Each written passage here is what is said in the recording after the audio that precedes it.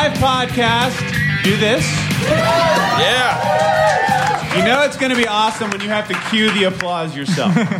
You know it's going to begin well. My name is Stephen Smith. To my immediate left is our amazing audio producer, Brad Worrell, who designed our logo and does everything to make us sound good. Hi, Brad. He was also the guitar player on that music. Ever heard the band The Goops? It's a long time This is Brad Goop from The Goops from way back when. Right here. To my immediate right, music journalist extraordinaire suffering from traumatic ear issues, Mr. Jonah Bayer. Hello, how are you? Hey, how are you? Thank you very much. Jonah Bayer wears earplugs for everything, but not for the Descendants Hot Water Music St. Vitus show, and had to go to the doctor. Bad news. Are you all right? Yeah, I'm okay. Okay, good. I'm good. To his right, welcome coming back to the podcast. Oh, thanks. Yes. Mike Kangemi, television producer from Fuse. All right. He works at Thank MTV you. now. Thank you. Smart Yes. move. He's back. Here's how it works. We record the podcast at Rubber Track Studio, which is Converse's studio that Brad runs. He's the station manager there, studio manager, station manager. This beer is too strong. It's good. Just assume a whole nother personality. This is going to be awful. Let's just... Oh, terrible. I'm making sure my phone is on vibrate. And You can take that. Very smooth. It's Trish outside. It's my wife. Why aren't I on the guest list? Yeah, my wife, why aren't you on the list? She'll just force her way in.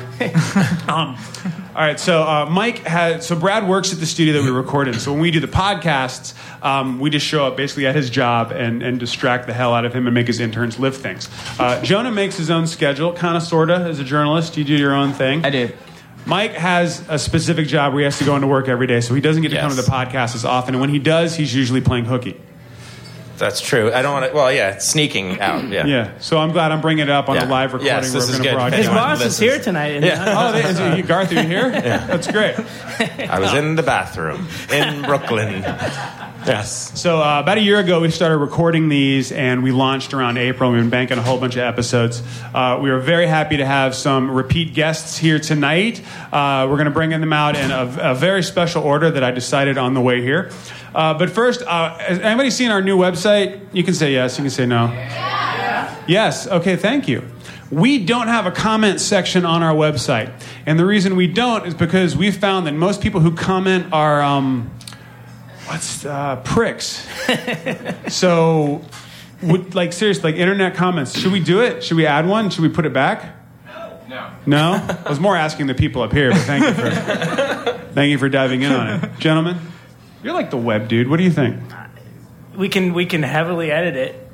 Like we do the podcast? Fuck it, dude. It's not a democracy. It's a podcast. That's true, yeah. A podcast is not even a republic. We're just asking for... Yeah, comments are the worst. Also, if someone's like, who's that shitty dude? And they're going to be talking about me, and it's going to be like, kick him off. Why would they talk about you? I don't know. It's going to be either me or Jonah. That's I think they're going to make fun of my voice or something. We could do... I don't want to deal with that shit. All right, how about this? How about we do it Penthouse Letters style? We'd write it ourselves. I'm too sensitive for that shit. Speaking of, Geoff Rickley will be performing here tonight. In an upcoming episode of the podcast, he talks about Penthouse Letters. I'm not going to be the spoiler guy. That is true. But it's very cool. I'm down 1 point. All right, so comment section, no, is what Probably you're saying. not. Definitely no. Because I didn't know what the term trolls meant when it's on the internet, the people that go on comment sections just to screw with people. Which I think I would back if their names and phone numbers were up. You know what I mean? Like, no, in all seriousness, if your Facebook... So if I knew who it was, if you had the stones to back up your own statement, I think I'd be more into it. But would you actually call them? Be like, you're a racist. Maybe I'd email them just for kids. Then I guess you'd have to have your own return. Maybe just be a whole bunch of mock emails or something. But at least those people, their names are, racist 241 at Gmail, so it's easier. It would probably influence the way their behavior. Maybe. But why trolls? Who came up with that genius expression? No, that's one of those internet terms that goes back to, all the way back to the 1930s. Yeah, because that's when internet started. When Tesla began the internet. Exactly. With his giant coil. Oh, alternate current. Don't you get me started on Tesla. I'd like to get you started on Tesla, actually. Mike, discuss Tesla. I was talking about the band You like Tesla. I was talking about. You like their cover You're of talking about Signs? somebody else, or who you? Signs. That was come on. I That's a thought cover. I thought they had written that. That's a cover. Until I told you that. I knew did. that. Yeah, you Really? did. Yeah. Because you were like, Teslas, we did an episode, and you're like, oh, you're going to do some Tesla, some Signs, 5-man acoustic jam. 5-man We all electric had it. jam. Was Love Song a cover? I don't know. I wasn't a fan. No, it was an original tune by Tesla. I saw them open for Leonard Skinner once. Why are you admitting this on a live That's podcast? awesome. And I smoked a joint that my uncle had given me like 2 days before. I was like 15 years old. Yeah. Yeah, it was good. Did it make the show better? Yeah, I think so. I smoked it by myself, like in the woods. And it took me forever to like figure out how to light it. Anyways, You didn't have any match? Can we? I want to see a reenactment of this. I've figured it out since. No, I mean a real reenactment with an actor. Yeah, but that's going to be our new segment on the podcast. Young children reenact Jonah's experiences from his youth. It'd be a good movie. They would just get made fun of a lot and wear bifocals. Did you wear bifocals? Yeah. Did you? I grow was up? nearsighted till I was like 13 or 14, and then I went to the eye doctor, and they were like, "You're cured," and I haven't worn glasses since. What if you hadn't gone to the eye doctor? Like, would you have figured it out? I don't know. I guess. I mean, I think I went. Like, they can actually correct your vision if you get it when you're younger. What? Yeah, it's true. That's ridiculous. Wait, what did they do?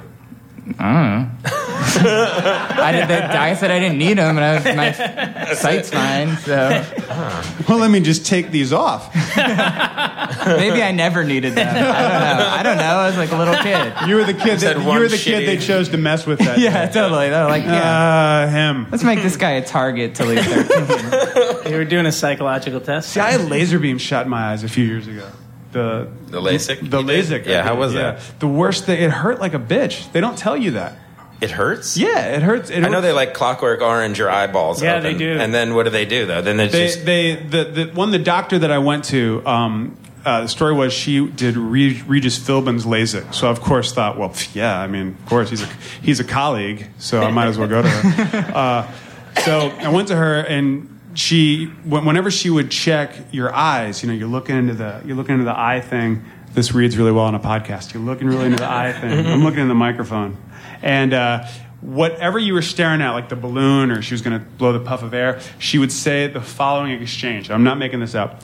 You're beautiful. You're gorgeous. You're doing great. You're beautiful. You're wonderful. Like she was a photographer from the 60s. And then she's like, all right, next eye. And I'm like, all right. Oh, you're gorgeous. You're fantastic. I'm like, I'm definitely feeling better about myself. I want to go to the side. She's awesome. She's an eye doctor. Guess what? In the Upper East Side. Really? Isn't that weird? So many. So then I decided to get the laser beam shot in there. She said I was a good candidate, meaning that I was legally blind. And you go to the operating room, was in her office, and she said, all right, you're going to lie down on this table. And she says, here, hold my dog for me. And she hands me a giant stuffed dog that was like one of those things you win at a carnival. And she said, just hold on to it. And I was like, this is now just a joke. This is ridiculous. First, you're going to build up my ego, and now you're going to make me hold this to like lacerate it. I don't understand. And then she puts the Clockwork Orange things in my eyes, pries them open, and when that happens, your eyes, you just kind of gloss over. Anyone else had LASIK done? No? Travis, you thinking about it? No? Yeah. Dude. Don't do it. It's totally worth it. So then your eyes kind of, they blacken over, and then you start to see again, but you don't tear up, obviously, because these things are pried open. And as she's doing that, I am hugging the crap out of this dog, and I am so thankful that I have it. And then the laser starts, and it's basically a laser beam in your face. And it hurts for a good 4 minutes. It's not like, if you go to the doctor and like, it's going to sting, and you're like, that did sting. No, this hurts like a bitch. And then afterwards, she gave me 3 Valium, and I'd never had Valium before. And it's caused a problem for me now, because I would enjoy more of it. And afterwards, I just felt awesome, and my wife was there to pick me up and carry me out. I got eye surgery, and all of a sudden I'm all wobbly, most like the Valium. But then the next morning you wake up, and you go to grab for your glasses, and you actually look to see where you can find them. Yeah. But they're not there anymore. But now you can see where they were. And now I can see through walls. It's pretty amazing. It's worth the pain, right? I mean, I didn't have it, but my wife did, and she saw that day, like 4 hours later. Yeah, like the blind carpenter. It's It's the worst joke ever. You know that joke? The blind carpenter who picked up his hammer and saw. It's that kind of podcast, ladies and gentlemen. How does getting LASIK compare to getting a jawbreaker tattoo, pain-wise? Hey. What? Yeah. Do you mean getting the tattoo or being drunk enough that you're going to show it to Blink Schwarzenbach? Can you get LASIK drunk? No, really, I want it. I really want it. Your vision's fine, dude. Your vision's awesome. I want to see better. I want to see through you. I want to see existence. It hurt more than getting a jawbreaker tattoo, but less than a Rocket from the Crypt tattoo. Interesting. I have a band arm. Do they tell you, though, that shit can go wrong, like, when you're there? They're like, okay, this is 99%, like, everything's going to be awesome, or we're going to burn your I thought you were going to Or we're gonna shoot a laser through your brain. say, like, when you get the band tattoos, like, do they make sure you really like this band? That's that. Well, that's it. Sure you really make sure you like really them. like these guys.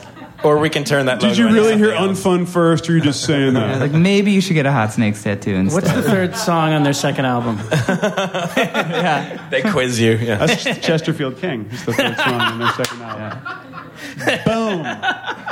They should have. You can have the tattoo. Yeah, they should have a Black Flag test for sure. Yeah, there'd be a lot of I failures. think a lot of people would fail. Do you know what I think band most this people is that would you're fail. getting a tattoo? Do you know the name of the band of the tattoo? I think 80% of It's people a band? would fail. That is ridiculous. All right. So we're going to bring out our first guest right now. And the reason that we're going to bring out this guest is, one, she has not been on the podcast yet. We are all friends of hers. Actually, Mike, you and Brad just met her, but I assume that you're going to be fast friends. I feel like, we're friends. I have known her for, 10 years now. Bonkers. That's like, there's kids who are speaking in fourth grade now who were born when we met. And we met when we were both working at a place called Video Hits One, which is now called the place where souls go to die. But she has gone on to do wonderful things, run a label. She now works for a magazine. Please welcome our good friend, Ultragrrrl, Sarah Lewitinn. Where are you, Sarah? Yay! Hiya, gorgeous. You look fantastic. I am between four men, so when does the gangbang start? We are going to be friends. Oh, I like you already. Hello. It's so hard to not say something awful after a statement like that. But I won't. Fill every hole. No, did that happen? No, it didn't. It's another carpentry joke. Where's the fourth one? Oh, well, you'll find out. All right. So, do you remember when we met? I do.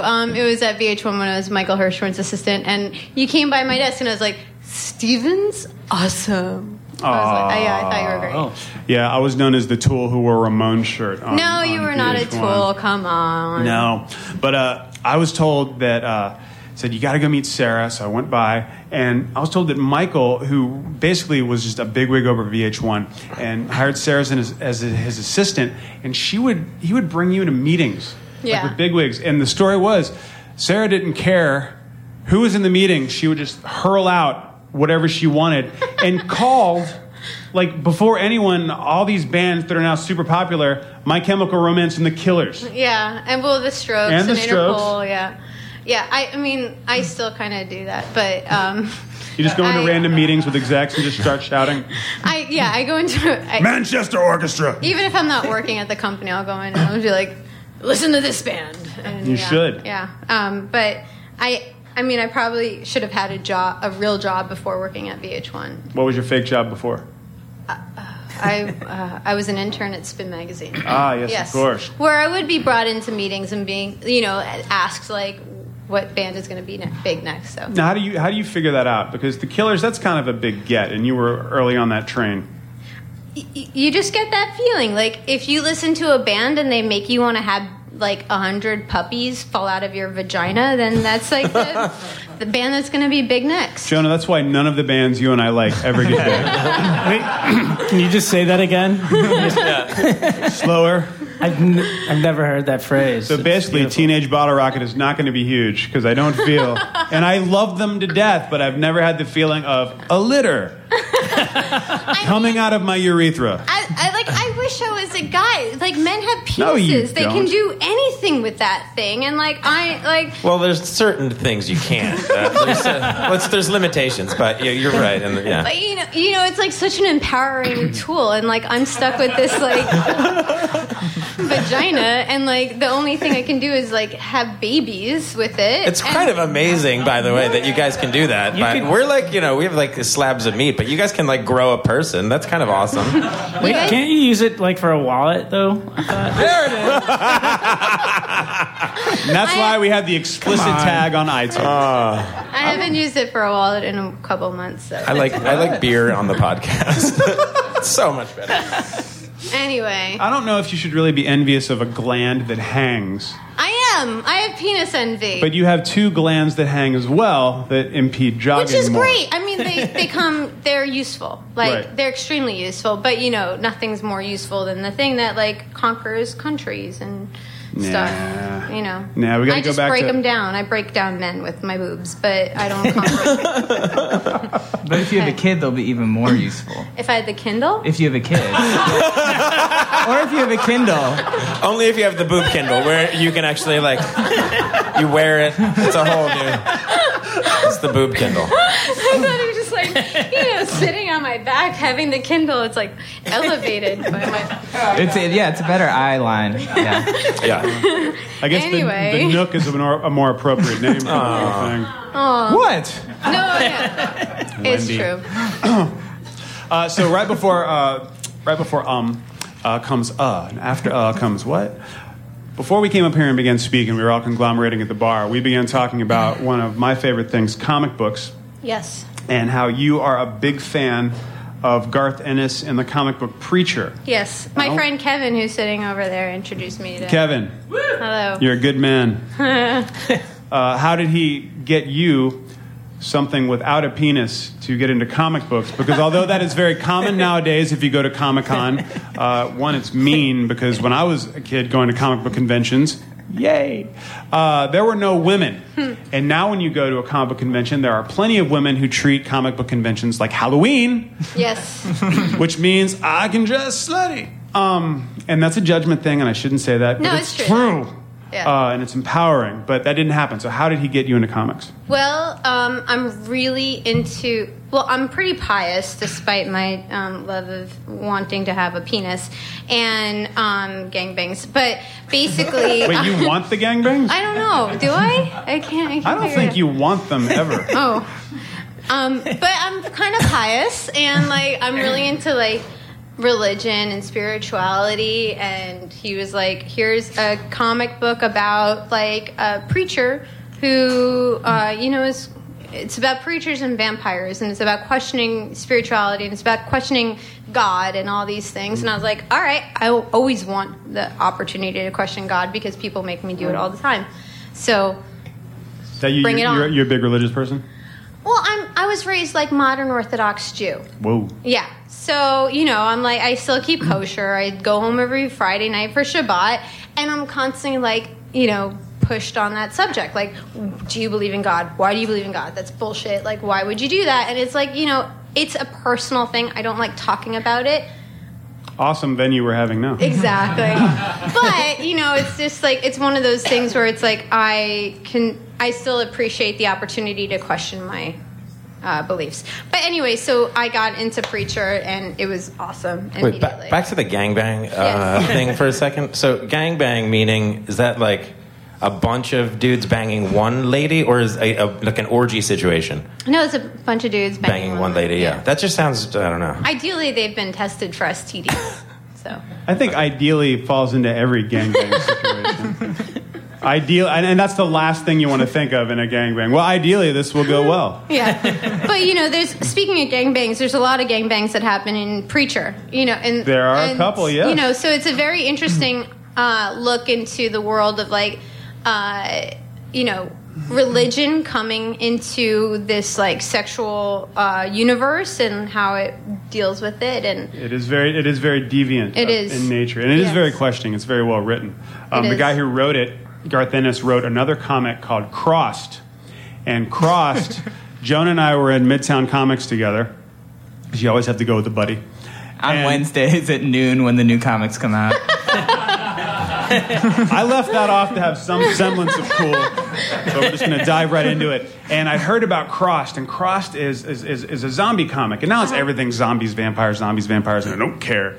But I heard that this was so offensive that it was just almost unreadable. And I remember opening it up, and Jonah and I both went, "Oh God!" And we closed it and put it away and wouldn't read it What again. was offensive about it? It's was just it super graphic, and it's well. Also, Steven is scared of zombies, which is so crazy because nothing freaks Steven out except zombies, and he can't read zombie comics. By the way, I'm So really happy to hear true. you talk because you haven't spoken since I've been up on this stage. I haven't. No. Yay! I thought I was gonna make things awkward, but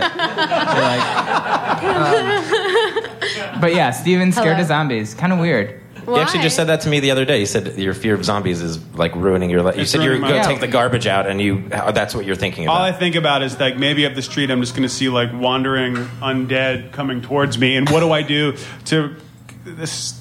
So you believe? not- Do you believe it's a possibility? Is that why you're scared? No, of but it? I'm angry that the government and some organization decided to do a test recently of an apocalyptic preparation test or a disaster test by pretending it was a zombie thing, thinking that if people are prepped for zombies, it's the same thing as being prepared for a flood. And I'm like, well, they're taking it seriously, so now I'm even more freaked out. And I do this. I look out the window and I'm like, can I do a headshot from here? I don't even have a gun. I need a gun. Like, what You should definitely get a gun. But are you afraid of like the slow zombie, like Walking Dead zombie, or like See- Night of the Living Dead, or is it like 28 days later, like not fair zombies? I That's don't their- watch these things, so I don't know. I only know missing what I out. hear. What'd you say? So you're not You're prepared. missing out. I can't miss out because if everybody's got the thing that freaks them out, right? Right, yeah. You must have something that scares you. Guns. Guns. See, there you go. Yeah. People don't like guns. I saw Night of the Living Dead at too young an age and didn't know what I was watching. Yeah. And then in the middle of the night, my father wakes up and he runs downstairs because someone's pounding on the front door of the house.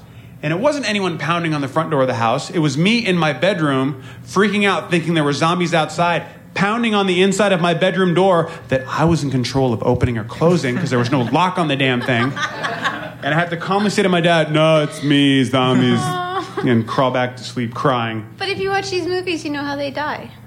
The zombies? Yeah. That's how they assume they die. If they're real, we don't know, do we? I mean, well, there was that zombie in Florida, the guy that ate the guy's face. Yeah, but that was like a bath salts thing. And what are the Is odds? it bath That's what they salts? told you. Exactly. It was just the beginning. But like zombies is like that's like the saddest Yeah. concept ever. Yeah. Like someone dies and then they come back to life and you have to kill them. And the only thing that you want to happen when someone dies is for them to come back to life. And then they come back to life and all they want to do is eat your brains.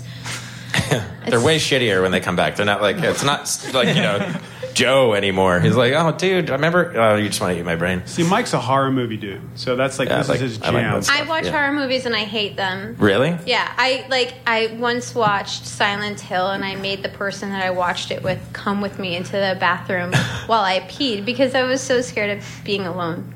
See, that's why I feel like that was zombies. Why do you want to feel like that? Because it's like an adrenaline Yeah, rush. I guess it is. Because, I mean, even seeing when you I'd first... rather jump out of a It plane. reminds you that you're alive. Yeah, it kind of makes you feel... But like, watching a horror movie? well, I mean, you never walk out of a theater like fucked up from like a like Bridesmaids or something. You're like, oh, that shit was awesome. Don't Well, maybe you? do.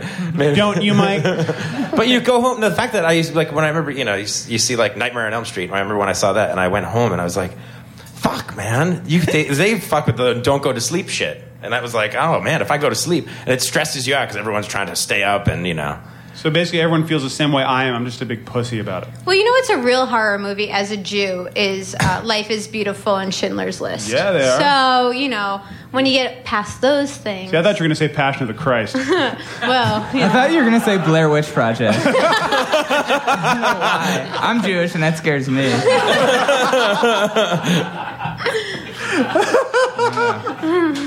All right, so what are you into presently?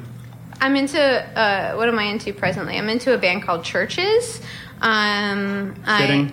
Yes, right? Totally. Like, the girl that sings in Churches is, 19 years old, and I definitely want to be here. But I think she might actually be my daughter brought in from, another... from the future to, remind me that I love music and, all this stuff. So I'm really into Churches and sleeping. Well, sleeping is awesome. Yeah, I love to sleep. I do back that. If you Yes. ever have children, say goodbye. I remember. I know you have sleeping. twins. You remember sleeping? I remember what it was like. Brad's got a 5-year-old. Yeah. Almost Everyone 2-year-old. has kids except me. Everybody here on this panel? Yeah. Yes. Except for and me. What's Yeah. up? What are you doing later? And you're both Jewish. Yes, What? we are. And I am And we're very, in Brooklyn. What? and I'm very fertile. And I think you're ovulating tonight. As a father Actually, of you two, know what? I think you might right be. now, I am extremely. Did you just hear that? Brad just said, I think you're ovulating as a father of 2. I know these. I can smell it. It's weird because he's. Hello. Well, very cool. Thank you so much for joining us. Thank you for having Now me. we can't wait to have you for a full episode. I would love that. Let's Yeah, do this, it. we got to It's do a fun this. thing to do. I would love that. Thank you so much for having me, and I appreciate it. And good night, everyone. Great. All right. Right. Clear out, Brad.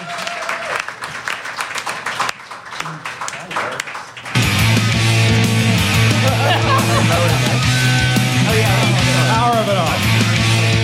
All right, let's go ahead and bring up our next guest. He was on the podcast. He was glorious on the podcast. He made me feel dumb, which is not hard to do, but just made me want to learn more.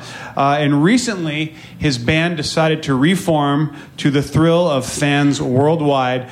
Please welcome Norman Brannon from Texas Is the Reason. Yeah. Yay! Hi. So what's going on? How's your band? I don't know. It's good. I got to watch him practice. That's true. That's true. Jonah came very early on in the process. Yeah, he texted me during the whole thing. Well, I thought we were just going to do the interviews, and then you guys started playing. I was like, oh, we're still hanging out. Oh. Well, So, yeah. that's We didn't good. want to kick you out. We were being polite. No, I appreciate you not getting out, because I had like no reason to be there at all. It's true. So when Norman came on the podcast, we talked extensively about Texas Is the Reason and what was going on with the band and how they devolved, how things ended, and how it just kind of happened. And boom, out of the blue, I get a direct message tweet that I didn't check early enough. It said, "Hey, we're doing something. Can you tweet to your followers that Yeah, Texas he didn't is the do reason?" anything. I'm sorry. That's fucked I up. totally forgot. That's cool. And Well, then you we know asked what? Norman to come here, and he totally does it. And he tweeted about the show Yeah, to his man. band, and I read his blog. I'm just a dick. But all of a sudden, the band is back together. So in between the podcast airing, talking all about the band not being around, were we the reason Texas Is the Reason got back together? No. I mean, it was literally. It was like we were asked by Revelation to play one night of their 25th anniversary festival, and our initial answer was the same thing that we've said all the time, which was no. And they didn't stop asking. Well, most people usually stop. They didn't. And then one night we were just talking. We got together, and I guess we were just like, what are we doing? Like, why not? Who cares? We hang out. Let's play music. And so, I mean, it was like literally that stupid. Wait a minute. How often do all four of you just hang out? A lot. But no band. No. We're not good as a band. We're way better as friends. I think that's a very true statement for many, many bands. Well, I think like when we were a band, also it was like a different time, right? Different time many years ago. But the 90s. Yeah. Dark. It was. I mean, I think that any band that was happening like post Nirvana will kind of tell you that it was like a really depressing time to be a band because everybody just kind of was like being pressured to be the next Nirvana, and everybody knew we weren't going to be, or every band knew that they weren't going to be. We knew we weren't going to be. I spent so many times trying to convince major label people that we weren't going to be, but it didn't matter. So the whole thing just kind of gets into your head, and then it makes personal relationships really difficult, and it makes creativity very difficult, and the whole thing just stops. Do you find that now is a better time for you guys as friends, as a band? Like, is it just a maturity thing? No, I think it was really just an issue of like, we'll do this if it's easy. Like, That's a maturity thing. maybe. Yeah. I mean, because, that was the whole thing. It's like, as soon as it gets hard, then it becomes personal and weird and like, band meetings and all that stuff. Ominous. And I'm not really, none of us really want that. No. So this is literally just like, let's, invite Jonah and play music. That's kind of how all bands should rewrite. I totally agree. Just invite Jonah. So we made a film, like a short film. Yeah. Which Steve from Thursday basically did all the work, but I did the interviews. Kind of like the podcast, Brad. Yeah, exactly. Everything. And we just sit up here. Yeah, another thing. That's brilliant. Now, I read Nervous Acid. If you don't read Norman's blog, I highly recommend it because the dude can write, and he can write well, and his grammar is impeccable, which I enjoy. Really? Yeah, I get really. I went on Twitter today and was like, I was watching TV and someone said, "Yeah, look at these ones." It just makes my skin crawl. People say these ones because more than one is two, and these kind of encompasses more than one. So these ones just whatever. I'm a tool, but it just angers me. So I was looking through your blog, and you have something there about grammar, but then you started talking about. But it was actually kind of an anti-grammar essay. Well, I didn't say I read it all the way. Or at all. Was that the name of your zine? Anti-grammar? That's funny if you know that Jeff, I used to that's do for a you. fanzine called Antimatter. That was a deep emo cut. Oh shit! Did I say that? That was rude. You had a great blog about everybody here familiar with Amanda Palmer from Dresden Dolls, married to Neil Gaiman. She's Millionaire. She is a millionaire. Okay, so Amanda did a Kickstarter. We did a Kickstarter to start our podcast. She did a Kickstarter and she got $1 million. 1.2. More than $1 million. It's a lot. And she's going to do a tour. And she posted how the tour was going to break down monetary-wise. And then she was recently in the news because she decided to invite people to come up on stage and play with her, but not pay them. And people were frowning upon that, saying, we know how much money you got. Why wouldn't you pay the musicians? And Norman wrote a very, very amazing piece about his opinion about Amanda. But I want to talk about like the whole Kickstarter thing with bands and Rocket Hub and things like that. And would you say, like, as someone who's been in bands, reforming bands, is that like how does it change the landscape of music? I'm cynical about it because I think all right, here's the thing. I mean, I'm cynical about major labels. I'm cynical about indie labels.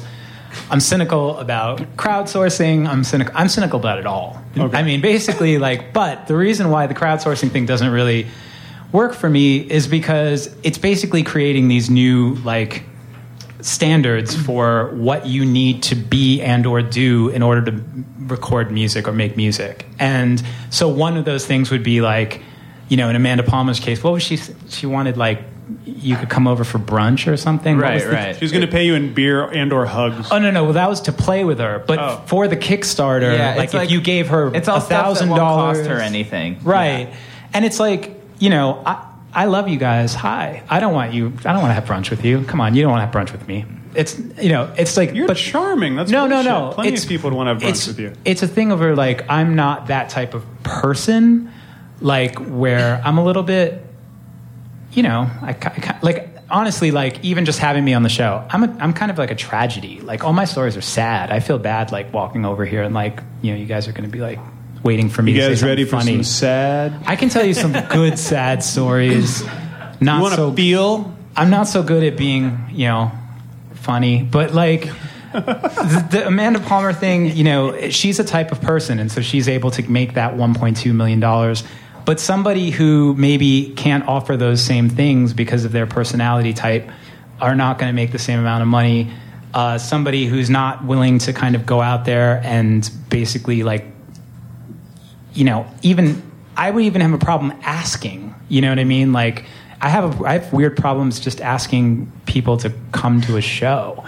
So it's much less fund an entire album. Because they sell out in 30 seconds and no one can get tickets. Yeah, because your band stopped playing and everyone lost their mind.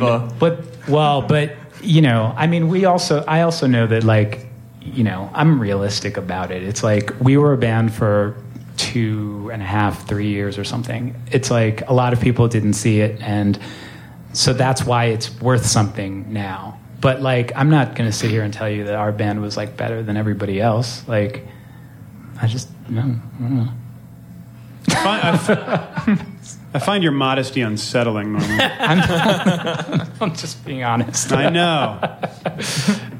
It's funny that you want to talk about that because I looked at Norman and I was like, man, your shirt is so cool. And I went to J. Crew today and I walked in there and I was like, I don't know how to do this. I was just like walking around like looking at shirts and I was like, maybe this is nice, maybe it's too expensive, I don't know what size. And I just I feel like I never learned how to do that. Who's on You your totally got it together. I guess. Yeah. I'll go shopping with you. Would you really? I seriously would For love that. $1,000. Done. Let's do it. I will totally. Look at that timing. You killed it. Bag. Look at that. Out of the park. I've crossed the hump. I've changed my opinion. You should start a Kickstarter for people to go shopping with you. I would totally pay $1,000. Hell yeah. And you would look fantastic. Yeah. Maybe you could do it remotely. Just have them they could tweet you pictures and you could say no. I mean, I've seen this shirt before and I admire this shirt. Yeah, Isaac. Actually. Yeah. Isaac, for those of you who don't know, is somebody you would never know. Yeah. He's you not guys famous. don't know people obsessed with themselves. Here's the Isaac shirt. What? No, He's Isaac's listening. awesome. I know. He probably is listening. Yeah, he is definitely Yeah. listening. I love how you just spun that thing. I'm talking about, basically the PBS of music and art that's happening on the web right now. And you're like, yeah, that's a great shirt, man. I'm just being honest. This is actually Club Monaco. I feel Really? weird in saying that, but it's not J. Crew. J. Crew's cool, though. Boom. I'm more impressed it's not wrinkled and weird. That's how I feel all my shirts are. Look how starchy and straight that is. It's great. It's weird. You make me feel like I ironed it. I didn't. Yeah. You didn't? No. It's straight out the closet. Wow. That's the difference between Norman's closet and your closet, Jonah, which is probably a floor. It's a hamper. I disagree about your statement about all your stories are sad because we had a wonderful podcast. Your stories were hilarious. And there's one story. That was a very uplifting podcast. Yeah. I thought it was one of the best we've done. Wow. Yeah. No, I think it was the best. Sorry, Geoff and Julie. But you told a great story about the first time you went into a Hare Krishna temple, how it scared the crap out of you. That's true. And I found that hilarious. Yeah. Well, it shows you that how much it scared me. I joined. Isn't that how it works? I think you're For supposed all to of like them? it. When did you stop wearing beads? Like neck beads? Yeah. I don't remember. Yeah. A long time It's ago. been a while. Yeah. It's all back to fashion. Is that a weird question? I don't know. No, because apparently you're obsessed with what he's wearing. It went out of style a while ago. Maybe next That's season. when I started. As soon as it went out of style, I think. Those and Jinkos were cool, I think. Jinko jeans were the bomb. So why did going into the temple scare the crap out of you? There were a lot of things. I wish there was some way to explain to you the first Hare Krishna temple I ever went to was in Freeport, Long Island, and it was basically it's just like a house, But you walk into the house, and inside the living room, there's this life-sized, statue of the founder, but it looks super real. So you just think this guy is sitting there just meditating. And, I'm walking in just trying not to make eye contact with him or anything because... You can't because he's wax. Well, yeah, he's not real. But Is it wax? I know. Is it wax? Do you know? I have no idea. But it looks real. It's total Madame...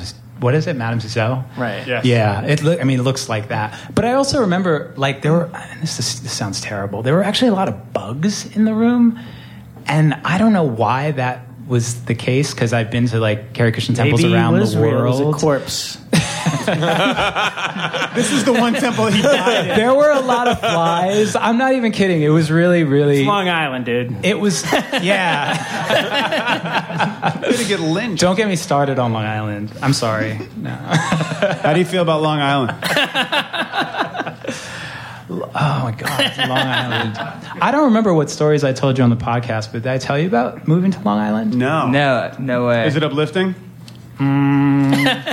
Well, I grew up in Queens. That's what I call my hometown. Nobody here is from Queens, are there? Any Greeks in the audience? Anybody live in Queens now? Freaks who live in Queens. Nobody. All right. Well, I grew up in Queens. I grew up in Woodside. And at one point, my family were like, my parents, God bless them, they're both immigrants with the American dream. And they really, they were concerned because I was about to go into high school, and the high schools in Queens were like notoriously horrible at that time. So someone at my father's job was like, you should totally move to Long Island, and you should move to this town, Massapequa.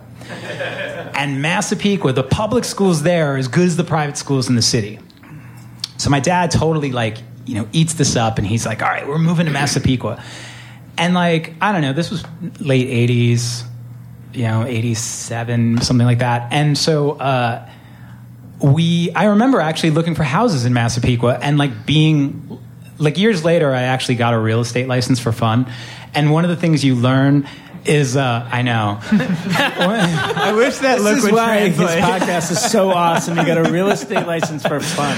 So one of the things you learn in real estate school is you learn about how it's totally illegal to do racial steering, which is basically like when a family or a person of... By the way, anyone forming a band, racial steering. So when a nice family of color like mine moves to an all-white neighborhood and we're looking for apartments, they're like, Massapequa was cool, but you should really check out Amityville. And, but they were like, that's a different school district. And, no. Yeah, so we finally got our house in Massapequa. We went there. And I remember, literally, I was suspended on the first day of school because I don't even want to say that. But, basically, somebody called me the N-word, and I punched him in the face. And so, It's a legal response, by the way. I think so. And I don't understand why I got punished. Maybe not in Long Island, but in New York. Totally. But, at the time, again, at this time, it was I was just the darkest thing that ever happened to Massapequa. And, I also remember on that same day, I was at my locker, and this girl came up to me, and she's literally just looking at me from head to toe, just staring. And I was like, "What's up?" And she was like, "Are you black?" And so I was like, "Fuck, are you serious?" You motherfuckers are only an hour away from New York City. It was another world. So So basically, I didn't last that long. I dropped out of high school and moved back to the city, and that was Long Island. Yeah. I think that's probably a lot of great bands formed for that very reason. But don't you feel like people in Long Island like bands that only people in Long Island care about? I feel like everyone's like, Silent Majority's the best band ever. I'm like, really? Well, yeah. This is the best hardcore band? Oh, you're from Long Island. Yeah. Come on. Jeff's dude. like, I'm a fan. Jeff, seriously.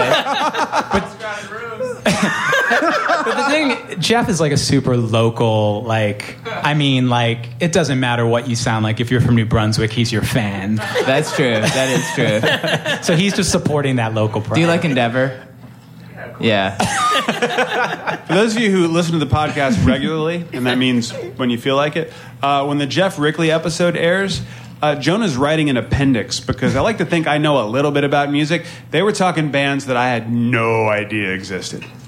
Deep, deep, deep cuts. So whatever you guys were just talking about, please look up on Wikipedia. Now, so were you into Hare Krishna before Shelter, or? Oh, yeah. Okay. Yeah, I met them in 1989 in Tompkins Square Park, where they gave out free food. And I was a young, poor vegetarian kid. They had free vegetarian food. It was a pretty good meeting. Did Ray ever give you yoga lessons when you were in Shelter? No. No? No. Would he do his thing, though? Not really. Really? No. I don't know. Now it's there's this... I don't know, if you guys are into yoga and the yoga scene and stuff, I've never really... I've done it maybe... He's really a couple into people yoga. Here. I've only literally done it once, and I was embarrassed because, But he's, a super well-known teacher now. Yeah. No, he's Why are you embarrassed? Well, okay, so I was a member of David Barton Gym in Chelsea for a minute. Yes. And I've met David. Really? Yes. Wow. Very interesting guy. It's hard enough, I think, to go to a gym when you're normal looking, because everybody else just is so fit and awesome, and you just feel like an idiot. That gym. What's that? Not any gym. Well, maybe, but David Barton. I mean, in case you don't know, it's a very gay. So like all the men are beautiful, and I'm not. So, but there's that. But then self-deprecating shit that gets on my nerves. No. You said it yourself. It's true. If it's true, you say it. It's true. So that was fine. I didn't say if it's true, you say it. You just did with Sarah. Yeah. Oh, no one was listening. Okay. Anyway, that was with Sarah. It's different. But Sarah sat down and went, gangbang, go. So. The only gangbang talk you'll get about me is Bloods and Crips. I love that shit. Really? Yeah. Oh my God. Fuck yeah. Do you ever watch Gangland? Oh yeah. Do you feel like they just show the same clip over and over and try to stretch it out to an hour? Definitely. I love, but YouTube clips are better. Like because Crips and Bloods, they make their own YouTube videos and stuff. And forget about Crips and Bloods. Like there was this gang in Williamsburg, and I was reading about them because they were like, people were saying that they were just walking up to random kids and just slicing them with machetes and shit. And I was like, fuck, what's the name of this group? And they have their own rap videos on YouTube. And they're like sitting there rapping and shit. And then all of a sudden, dude takes a machete out of his jacket and he's just like rapping with it. And I'm like, that's awesome. I hasten to disagree. Permanently 14. Well, like... Remember when you said you weren't funny? I'm not trying to be. I really... He didn't say dark, though. He said dark. He said... Like, I really do... I mean, I grew up, like, in my neighborhood, there were, like, these two gangs that were, like... the kind of gangs that I had to choose from. One was, like, the 52nd Street Crew, who were, like, more the Puerto Rican, Dominican, like... I guess at that time it was like the early 80s, mid 80s, so like hip hop was still new. I can't say that they were like into hip hop, but they definitely had b-boy attributes. And then you had ZOW, who was like this, and this sounds ridiculous to say in 2012, but they were like a punk rock gang. They were the Zombies of Woodside. And scare the shit out of me already. I mean, like back then, but they were actually... So, I don't know if this is grooming. I mean, later you read about gangs and how they groom the young people in the neighborhoods and stuff. So I had, like, friends in both gangs that were, like, nice to me and stuff. But Zombies, ZOW, there was one guy in particular, Charlie, who really, like, took me under his wing. Like, he was, like, I loved this guy. And I remember, like, I really developed... Because, all right, I mean, tragedy story, but I won't get into it. My family life sucks. All right, so Charlie was like, he gave me that kind of like family thing. I mean, I guess this is how people join gangs, right? Duh. But so, yeah, whatever. But I never joined the gang or anything. But Charlie was still my friend. Charlie worked so hard. He's like, I got him. He's looking up to me. I'm a role model. And so, but actually the one thing so he actually kind of scared me out of the life, I think, because not that I was about to join the life, because I mean, even back then I could probably tell you that I was just a gay nerd. I'm literally gay. I'm not being facetious, but like, so one time I was hanging out with Charlie and he was like, I was asking him about, he used to wear this leather band that went from here to here. And which means nothing on the radio or on the podcast or whatever, but basically like it covered his forearm. And I was like, Charlie, that band is so cool. I want to get one too. And he got super defensive and he was like, no, man. He used to call me Lil Man. He was like, no, Lil Man. He's like, I don't want you wearing this. And I was like, why? And he took it off and he basically had tried to kill himself and had like tons of scars like from where he cut. And, I was just like, fuck. I mean, I was probably like 10. I mean, so it was like, I was like, that's not a happy life. I'm just going to like chill out here. I'm going to join a band. Yeah. But not that I'm not going to say they got me into hardcore punk when I was 10, but they stuck in my mind later on kind of when I heard the music and, it did kind of relate somehow. Yeah, I think it kind of translated well. You've had more life experiences before 10 than I've had by 40. And they are all incredible. And I thank you so much for joining us on our first live podcast. Yeah. Norman Brannon. Thanks, guys.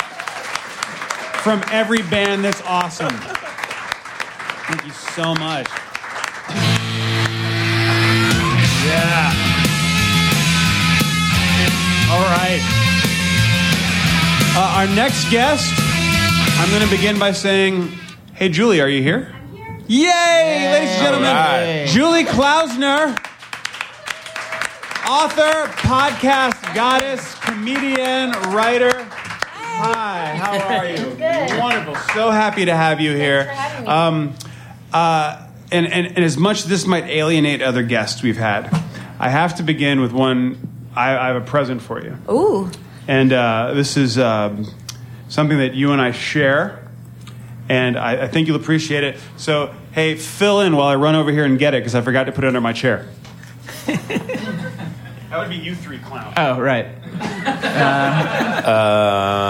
Welcome to the podcast. Don't make the audience clap and fill what you're supposed to be filling. Yes. Don't let him get away with that. No. You've done real live podcasts where I feel like it's way more professional. Please. And after listening to your real life podcast, it's damn, you set the bar high. Oh, Thanks. that's nice of you to say. Thank Ridiculous. You. Oh, well. So after we last talked, a lot of things has happened in the world of culture, and which is a stupid statement, but a true one. And I called my mother and I said, you need to bring up something for me because I need to give it to one of our guests on our first live podcast. And this was mine from when I was 14. Oh my God, is this really for me? This is for you. Oh, wow. It won't. Thank you I can't so wear much. it anymore. Are you sure you don't want to give this to your little kid? No, I want them to grow up better. This is awesome.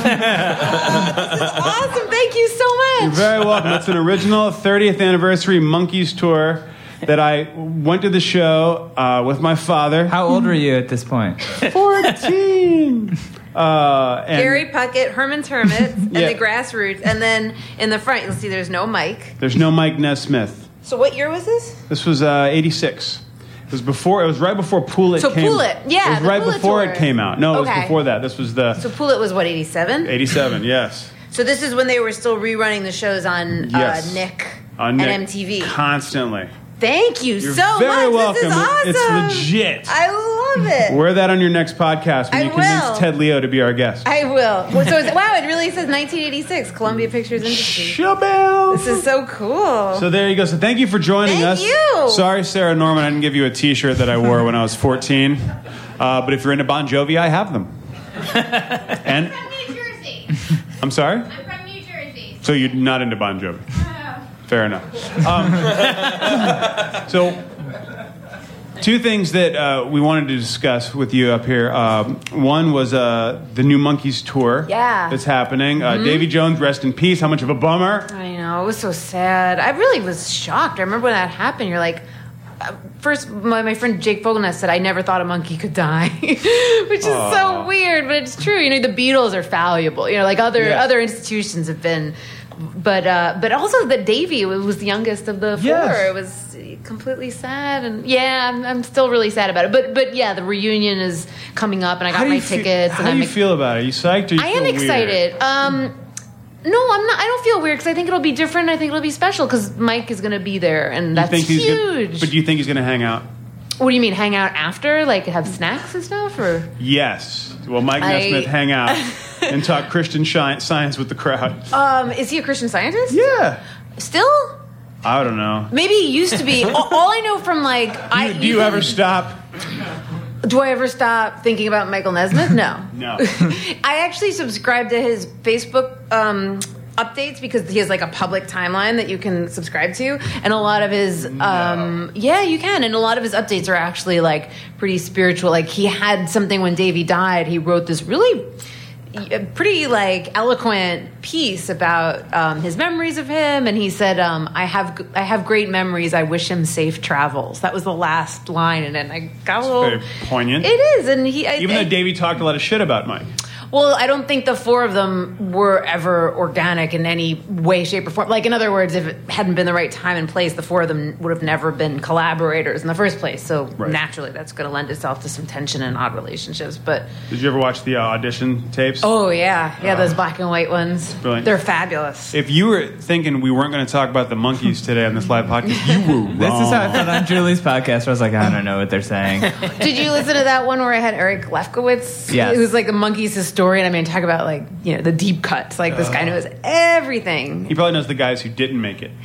Well, it's a rumor that Charles Manson auditioned and didn't make it because he was sort of in that world. Mike, calm down. I'm not into serial killers. Fake horror movie things.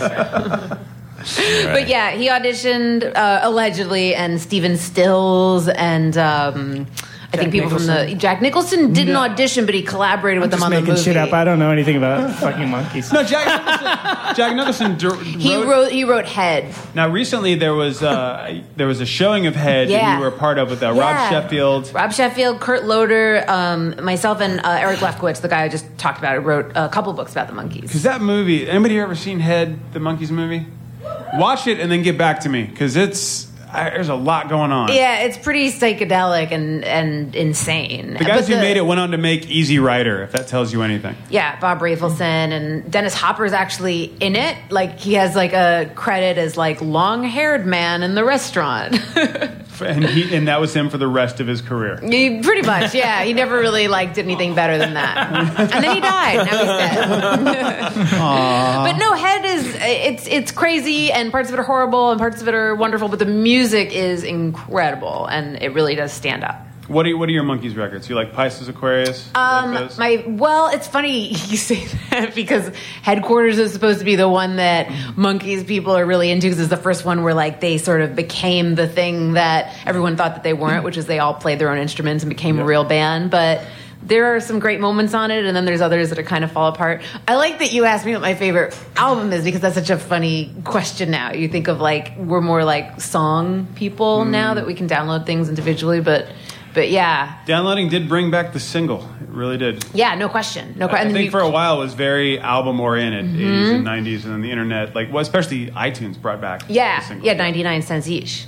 But no, I'd say Pisces, Aquarius, that's a good... 129. Not Birds, Bees, and the Monkeys. That one's a little wonky. 129? I'm sorry, do I hear two? Brad only buys expensive downloads. The 129 ones. That's what they cost now. Is that true? Yeah, they do. Really? Up, yeah. Oh, no. Well, I had a whole plan that all the guests who came out today, I was going to play a song, and then Brad informed me of the term licensing, and strongly encouraged me not to do that.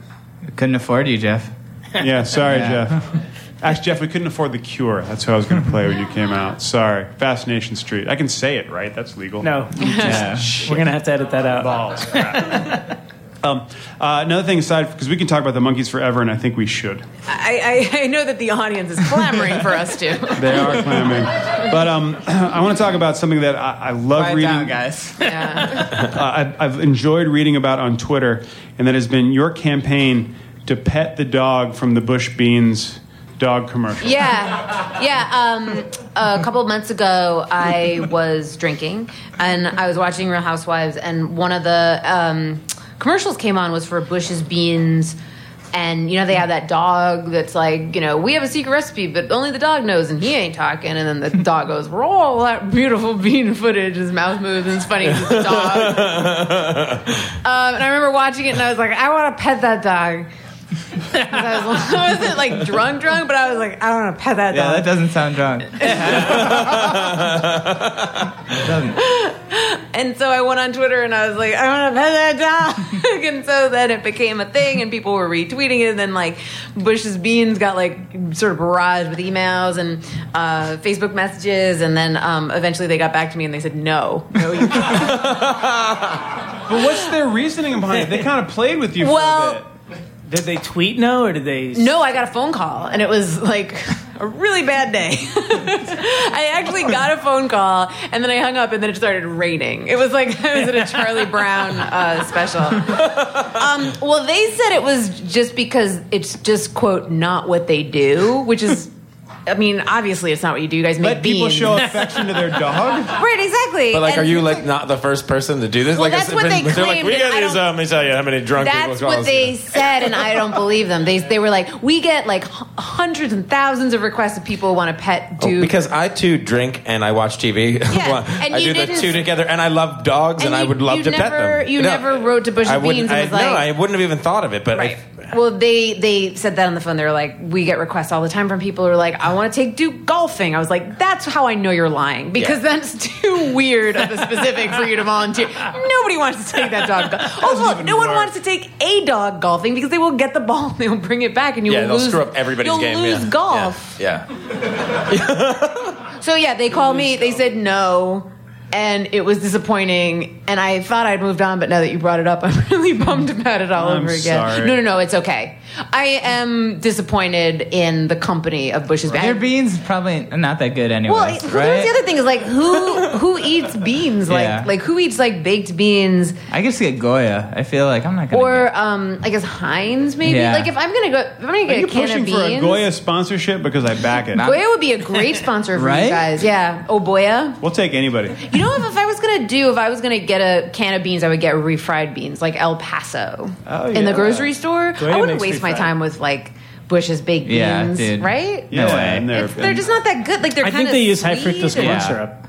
high fructose. I think they That's do. important. Oh, I'm sure they do. Yes. They're genetically modified, I think. Too. Yeah, but the commercials do make them sound good with the bacon No, they thing. don't. Yeah, No. they're all of our bean cans are If covered in they- bacon. I knew you would take Bacon it. and brown sugar, and I'm sorry, but that's just like that's kind of gross. Yeah, it's gross. I don't know. Where are they based? Like, where would you have to have gone? Knoxville, Tennessee. Oh, sorry, and that would've been I cool. told them, I was like, I will come I'll come down. over there, I yeah. will come to you, and it was like summer, and you don't want to be in Knoxville in the summer. It's to pet that dog. I Just do. to pet the dog, I would have made it. I'll be there. I'll be there. But no, they were like, no. Even if you come to Knoxville, you cannot pet this dog. What the fuck is that? You know that the dog was actually killed during the making of that commercial. You know, a lot of people wrote to me on Twitter and they're like, the dog's dead, the dog's a hologram, the dog doesn't exist.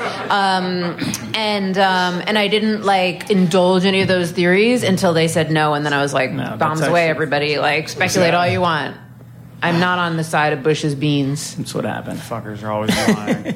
But you also, to hopefully make you happy, didn't a prominent cat litter company decided to start following you on Twitter?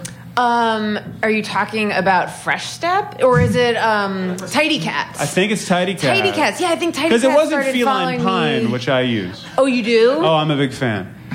Does If it- you're wondering if you were going to follow Beans with cat litter, you were correct. I was- Podcast audience. That's Hitting all the interesting. topic tonight. yeah. Feline Pine. It works. It works very well. Really? And it's Yeah. all natural? It's all natural. It's Okay. all pine. I feel like I'm picturing like the bottom of a litter box lined with pine needles That's and, exactly and it. cedar chips, basically. Yes, And and compassion. yeah, I think Tidy Cat started following me one day, and like it was just like, all right, it's 3 p.m. and I've accomplished about as much as I'm going to today. And Fancy Feast is all. Oh, not Fancy Feast. Meow Mix. They're really good with their social media, like tweeting. Like I'll retweet something they say, like they'll say a hypothetical or what is it called, rhetorical question. They'll be like, what's life without cats? And I'll retweet it and be like, fucking useless or something. Yeah. And then they'll tweet back at me and be like, thanks Julie, how's Jimmy Jazz doing? Because Jimmy Jazz is the name of my cat and like the person remembers that. And I'll be like, pretty good, thanks. And they'll be like, what's he doing right now? And I'll be like, looking out the window. I'll be like, he's sure got an imagination, doesn't he? I'll be like, leave me alone, Meow Mix. Like, I gotta get stuff done. Like, they're really on it. And that's great that they have like a good social media person. But like at a certain point, you're like, let me go about my day. One of your other favorite things that you tweet about that honestly changed the way I watch this program is Newsroom. Oh, yeah. And I'm a big Aaron Sorkin fan, but I've been when I watched the first episode, I was like, something's up here that I'm not getting. Yeah. Because there's a lot of theme music playing to make me feel a certain way. Yeah, it's very and it's manipulative. working because the goosebumps are happening, but there was just something I couldn't figure out. And you live tweeted for, is it Salon? Yeah, for New York Magazine for like New York the Magazine. finale. I like did a live like a live blog. And you said something that completely summed it up. And I was watching it, and now I can't stop thinking about it. Watching the show, is their treatment of women on that show? Yeah. It's odd. I know. And I don't recall that from The West Wing. No, The West Wing, or even like people said about women in The Social Network, but I don't know. I feel like he kind of dealt with it in that first scene. I thought that was a smart first scene. But no, The Newsroom is like totally bad for women. I think I said on my podcast, like, it's probably the worst thing for women I've ever seen, and I've seen some disgusting porn.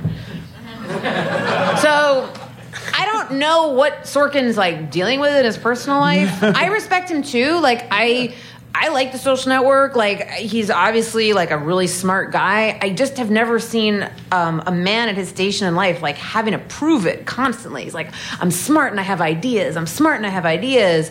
But that scene in the finale, well, there's a lot about that finale that was like completely fucked. But the Sex and the City scene, is that the one you were talking about? That was like, that was horrible, right? Awful, right? But also, like, what dude takes a Sex and the City bus tour? Exactly. It was like, and you knew that Aaron Sorkin was like, ooh, like, you know, like twiddling his fingers together, like, I'm going to bite the hand that feeds me, tee-hee. I'm going to make a joke about HBO, aren't I a naughty little boy? And you're like, oh, shut up. Just make something good. Yes. Yeah. Yeah, it's not a good show. No, it's a bummer. It's not a good show. And I watched every episode of a not good show. Me too. It's pedantic. That's like the ultimate... A good word. Well, because it's like Ouch. it assumes that people watching don't know stuff. So it's like, I'm going to teach America a thing or two, and you're like, oh my god, I'd prefer not to feel like I'm in school. Like, it really does feel like homework television. Do you know the comic book writer Warren Ellis, Sarah? Woo! Yes, well done. He wrote a great essay on it. He's a big Sorkin fan, and he said, I was really bummed that white old guy saves the day.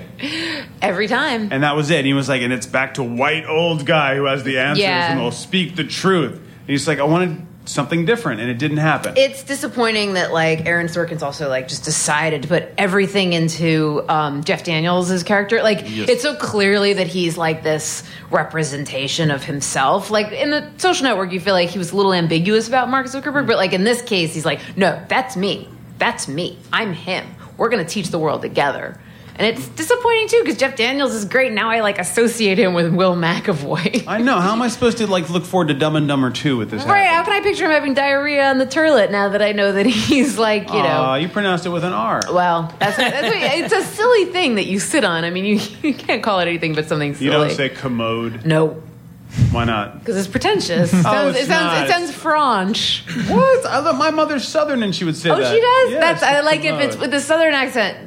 I like that. I like it. That's charming. 3 extra O's and a Y in there for good measure. That's charming. I'm not crazy about the John. No. Do people still use that? How about head, going back to the monkeys? What about if shitter? you're on a boat. Shitter? That's kind of the classy. That's it's pure class. It's the classy. I found that even before I had children, I got more joy out of saying, who needs to go to the potty?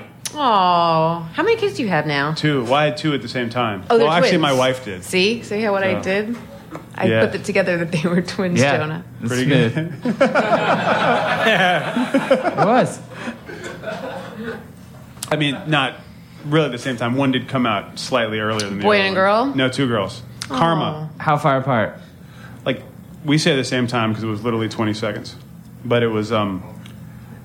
It was a long 20 seconds for your wife. It was. And the thing was, and she's here somewhere. She went upstairs. Did she? Yeah. That's where the burgers are. Smart lady. Bad taste in men, but smart lady.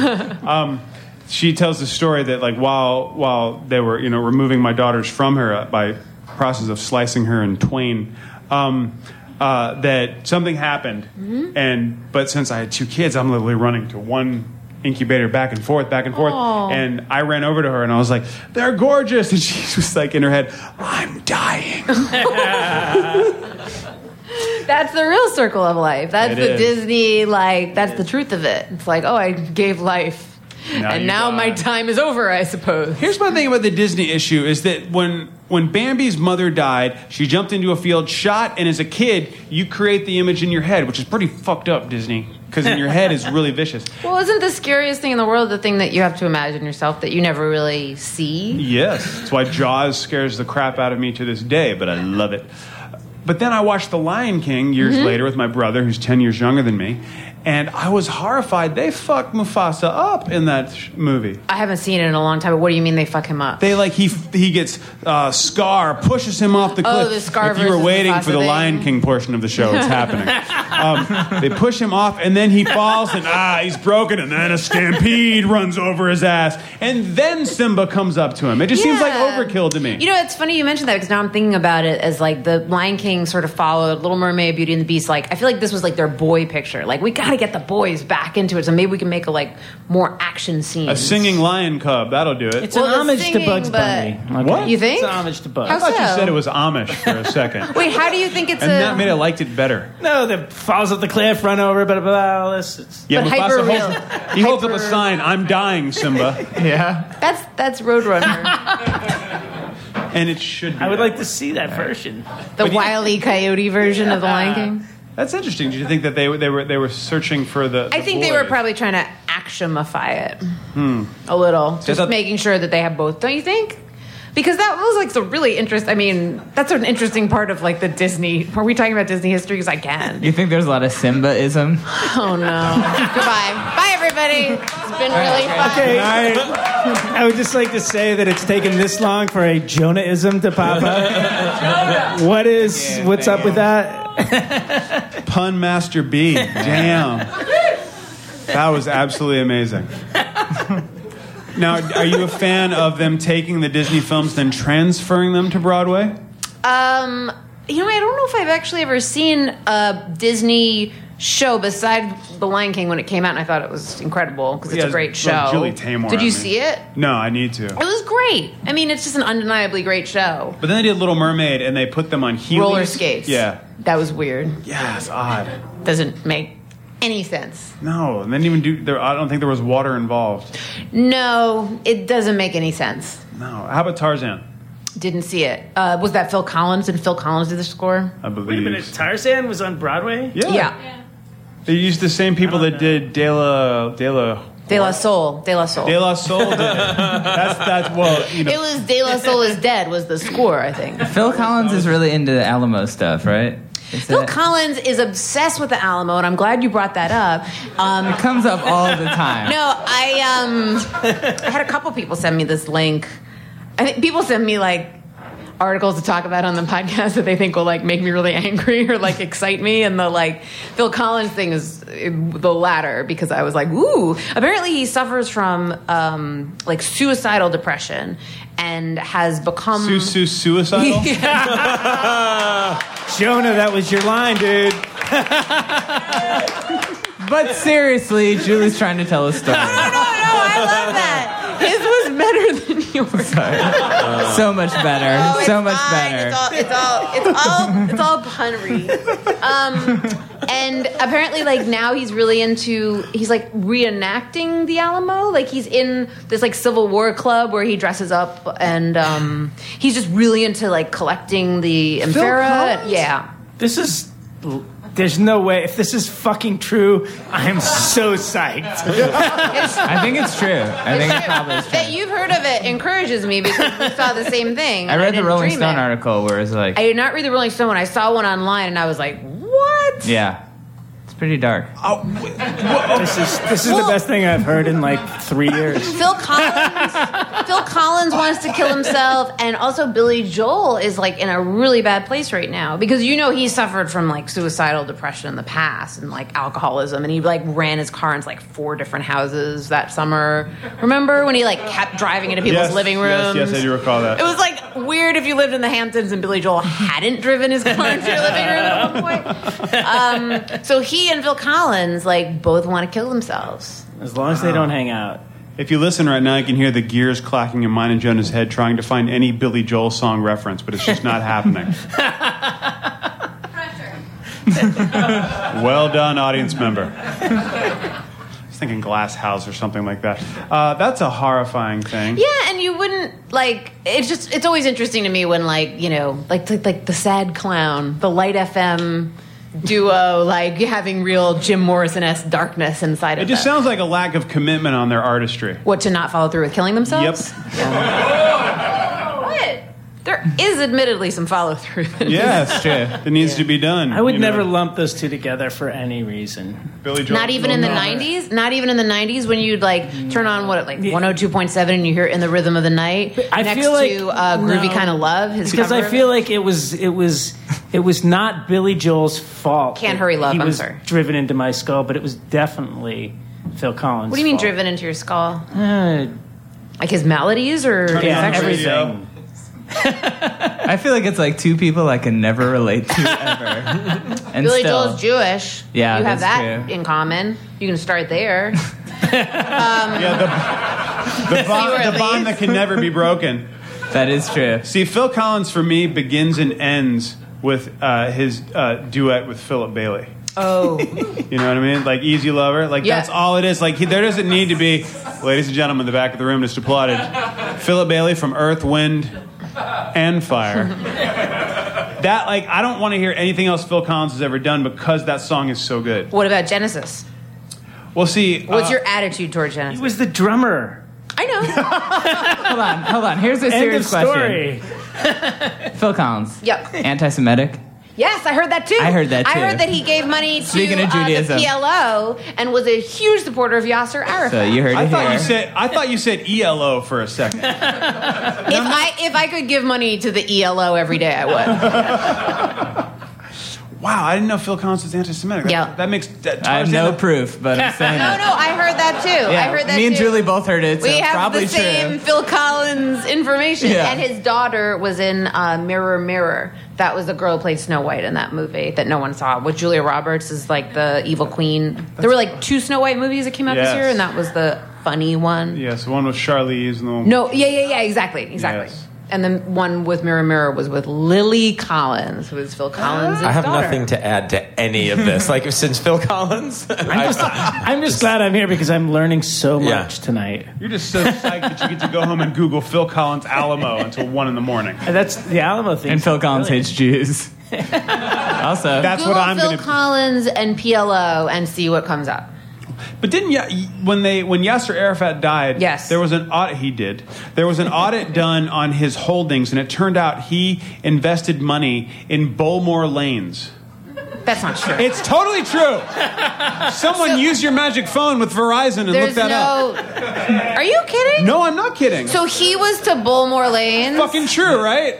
So he was to Bullmore Lanes with Susan Sarandon. Is that ping pong place? Hell yeah. He's the one that made it disco. And, yep. That is so weird. And he was in Dead Man Walking. Did he? He was not in Dead Man Walking. No, but for a second there, you were like, cameo. That's really funny. Did you think he ever went there and like rolled a game? God, I hope so. You think he rolls on Shabbos? He probably does. What's stopping him? What's stopping him? At the moment, probably a big box. Being dead. I find that the best way to end a guest being on is to talk about Yasser Arafat and possibly his corpse. So Julie Klausner. Thank you guys for having me. Please listen to her podcast if you don't already. How was your week? Read her books.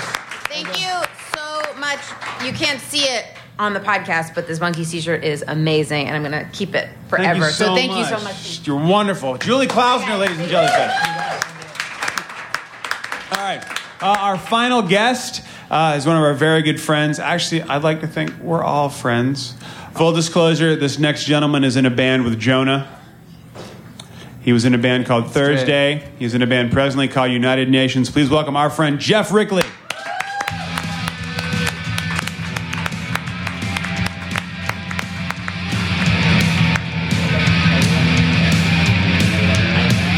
Now, Geoff, you're psyched because we got all caught up talking about anti-Semitism and Phil Collins.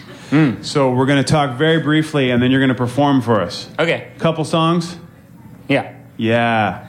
I was wondering, too, is anybody writing this podcast down at all? Writing it down?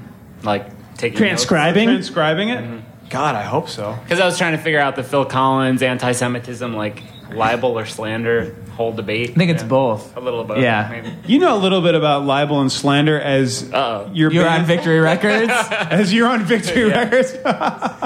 Hardcore joke. Legally, I'm not permitted to talk about that, but yes. Your band United Nations that you're in with Jonah, maybe, we have to say. This band possibly got a cease and desist by the United Nations. Yeah, we did. We got a cease and desist by the United Nations, and we did this thing purposely. There's this great UK artist named James Cauty who was in a band called KLF. You guys probably don't remember them, but they had KLF. What Time Is Love? Yeah. Step Into the AM. They were like an early. No, wait, that's not KLF. That's third base. Different, yeah. What? KLF was What Time Is Love. What Time Is Love? Yeah. So he was in this like ridiculous 3 a.m. Time is eternal. That's what I'm thinking. Not Step Into the AM. Right? Look Norm this knows. shit up.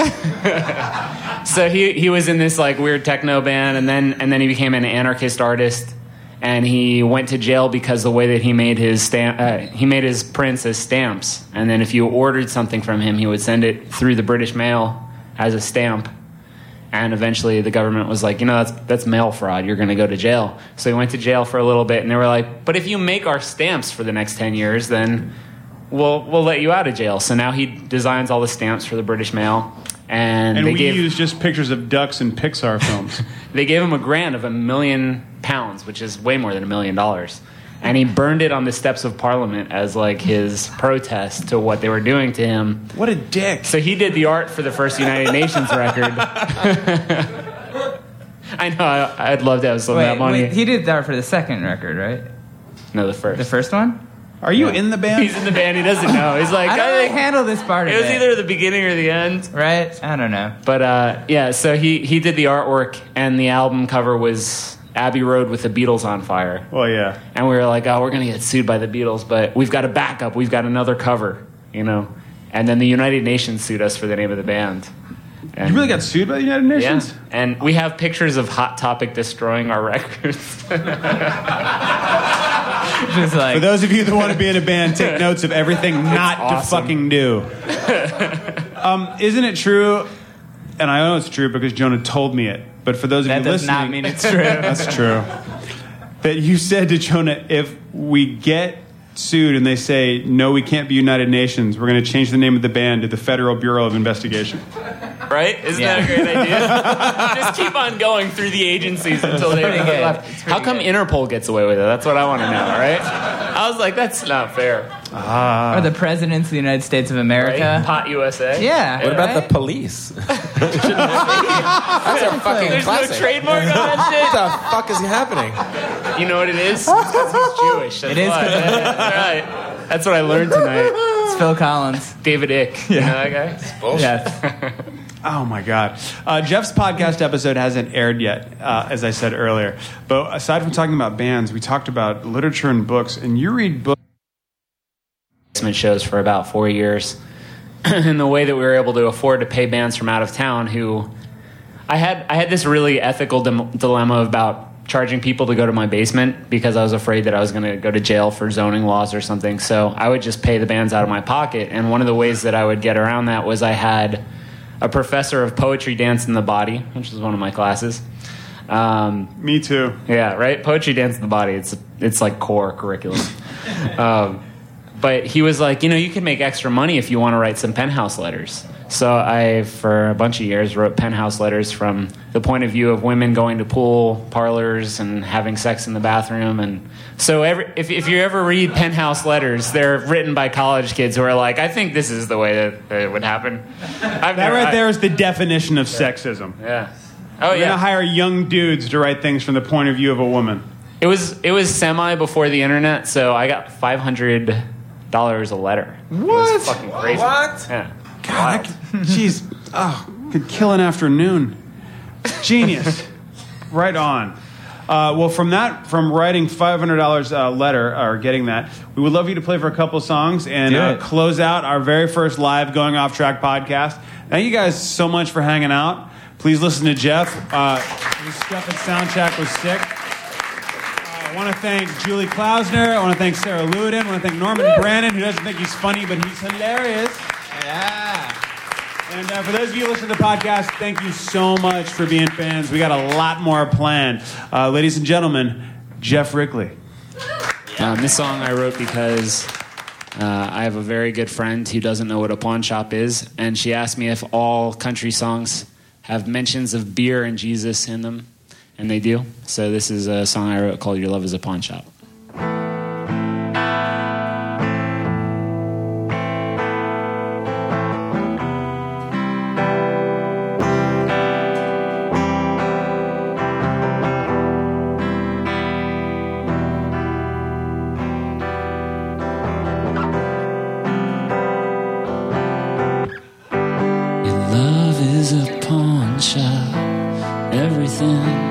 In it is used an old magazine rack, worn pair of shoes, a leather valise, a bag, old beaten blues and that dress.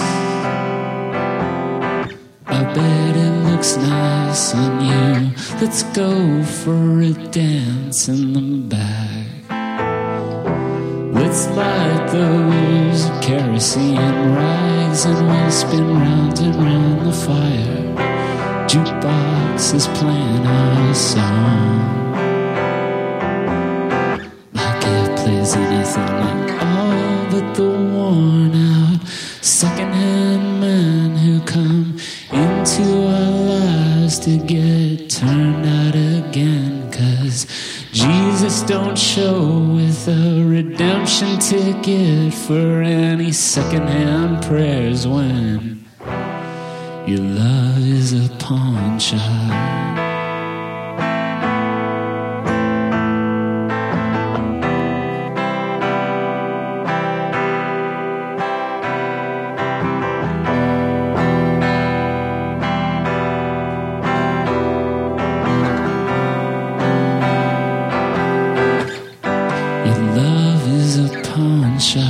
But everything in it is mine. I just traded it in to try to buy some time for us to figure it out. No, it was wise, but tell me now, is it gonna be alright? Come on, come take me by the hand, look me in the eye, understand, 'cause I spin round and round the shop trying to hide my doubt. I see, if I see anything at all but the worn out second-hand men who come into my life to get turned out again. But Jesus don't show with a six-pack and friends for any second-hand liar who sings your love is a pawn shop.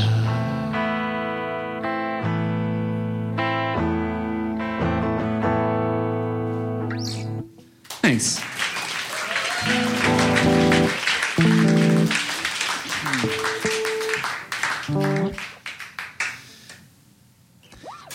This next song I learned some of the chords from. I was trying to learn how to play guitar recently, maybe a year ago, so that I could do some solo stuff.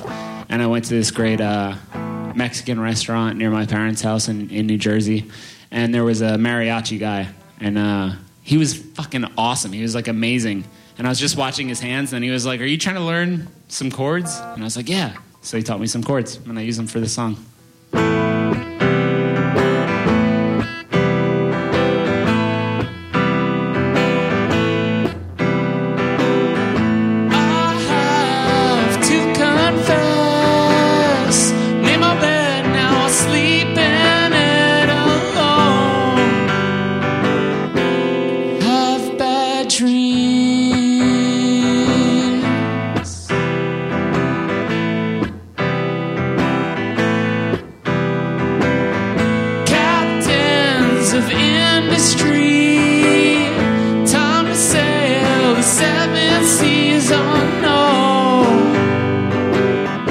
Should think twice.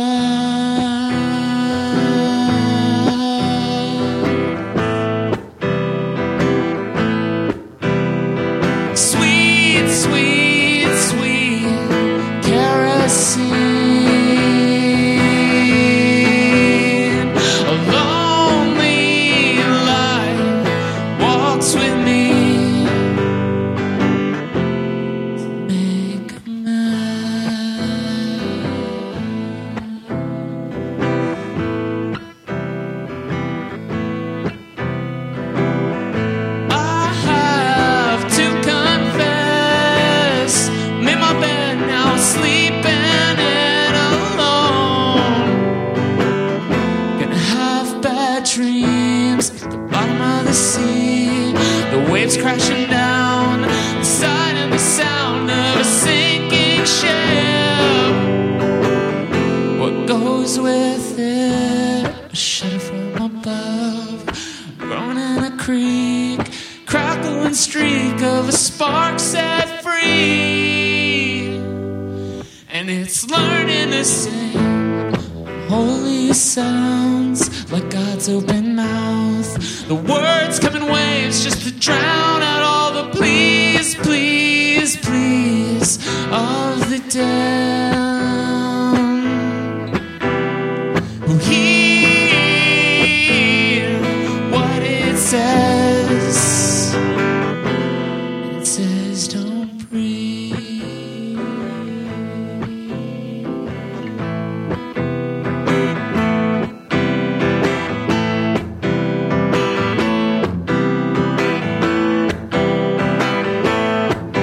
There's a woman in the sails hanging over the rails.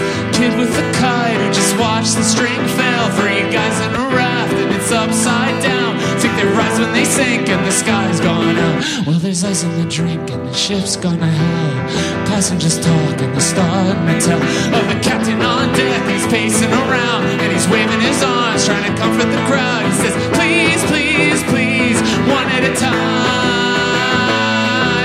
Please, please, please, stay calm. We're all gonna die.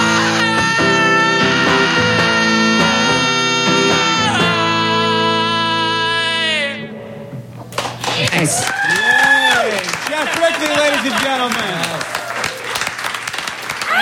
And it's true.